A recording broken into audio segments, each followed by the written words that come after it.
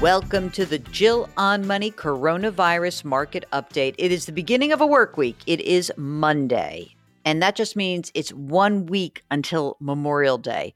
And if that just seems so bizarre to you, it is even more bizarre to me because I feel like time is standing still and yet time is elapsing. Very existential this morning. Anyway, this is the program that attempts to take the mystery out of these very scary and trying times. And Mark and I decided to create this daily podcast because so many of you had questions every single day as soon as the market volatility began and all these different programs began alongside the CARES Act and the government intervention and the Fed intervention. And so what has been gratifying to us is that so many of you have reached out and it's really been fantastic. So if you've got a financial question, please do not hesitate. Send us an email. It's askjill@jillonmoney.com. And if you're on the website, jillonmoney.com, you can always find us. Just hit the contact button. It's in the upper right-hand corner. Interesting. This is a week in terms of economic data where we're going to have a bunch of information about housing. I was looking at this New York Federal Reserve survey, which found that a third of Americans said their own household financial situation would be worse in a year. And that's the highest level on record, that they feared job loss and low expectations for income and spending and the ability to get credit. But interesting. On the housing front, for the first time since the survey was launched, which was back in 2013, respondents do not expect home prices to increase over the next year. I don't know. I'm thinking that I might take the other side of that bet. I'm not sure that the housing market's going to be hit as hard. Maybe it will be. Put it this way, if I were looking for a house, I wouldn't let this time dissuade me. As long as I've run my numbers and I've worked hard to be clear that my job and my income is relatively stable, I'd go ahead. Interest rates are really low and there still aren't a ton of houses that are on the market. I think that housing is going to be really interesting to watch. By the way, even if prices were to be flat or down over the next year or 2 years, if you're looking at the long term, the same rule applies with the housing market as the investments markets, meaning that don't try to time the market. If you're ready to buy a house, you've run the numbers, you've made sure you could afford your mortgage and your payments and all of that, and it works better for you, and you don't need the flexibility of renting, then go ahead. Go for it. Okay? Okay, Kathleen writes, "Hi, Jill and Mark. Won't you be happy to see the end of these questions on stimulus payments?" No, not really. You recently explained that the payments are, in essence, a tax credit. My 2019 income was $94,500, which was $500 below that upper limit for single filers. I received a $22 stimulus payment. My 2020 income will be closer to the $75,000 figure. Can I expect to see a truing up in this case? Yes, you should. I think that you should be able to see that. Now, whether it happens or not, I don't know. But the way that the stimulus did work is that you got a smaller amount of money as your income crept up towards the limit.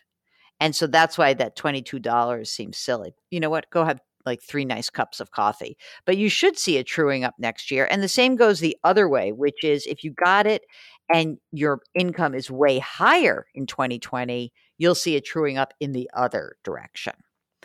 Okay, Holly writes, "I'm a 51-year-old single retired Army veteran. My income consists of a pension and VA compensation of $5,000 a month." Okay. "I'm totally debt-free, including my house. I have investments at Fidelity after breaking away from a," you ready for this? "Horrible," all caps. So I'm going to say it that way, "horrible financial advisor about 2 years ago. In the individual account, I've got let's call it $60,000. Roth has $200,000, cash savings of $150,000. I want to invest. Would you recommend no-load stock and bond index funds? I have about $100 to $300 a month. I'm starting a life coaching certification in September. Thank you very much." Yeah, let's go for it. I love the idea of using a no-load stock index fund, a no-load bond index fund. If you wanted to just be a little bit cuter, you could maybe do a U.S. stock, an international stock, and a general bond index fund. Love those ideas. I say go for it. Sounds like you're in great shape. I'm glad you got away from the horrible advisor. Dan says that I responded to a question that would go with a Roth over a traditional 401k since the tax liability today is known and the future tax bill is not. In my situation, I'm in a high tax bracket now. At 32%, I earn 250 grand a year, and I expect to be in a lower tax bracket, I hope. Although, who knows, since I'm 49 and it's at least 10 plus years away before I consider tapping into my tax-deferred retirement accounts.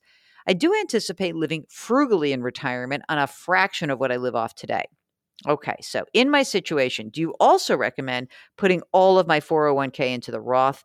My employer offers both, same match. By the way, I love your show. I listen to the podcast every day. Thanks for being there. Okay, Dan, I agree. I would hope that you're in a lower tax bracket when you retire. But one way to hedge that is to say that maybe you take some of your money now and start paying the tax on that and have some money that is yours free and clear without any tax liability.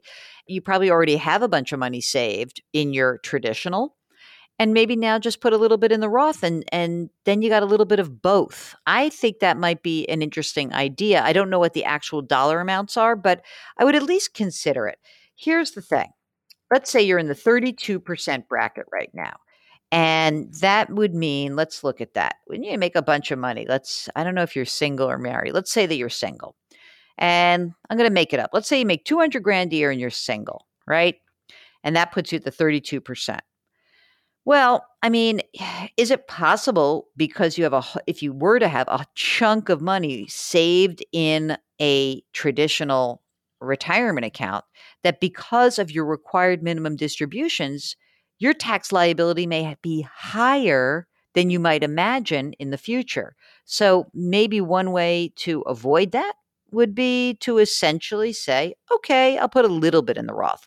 But I get it. I mean, 32% is a real number. Hopefully you will be in a lower tax bracket, but I do suspect that all taxes will be rising in the future. That's, I think, sort of a foregone conclusion.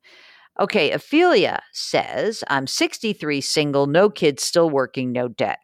I love these people, right?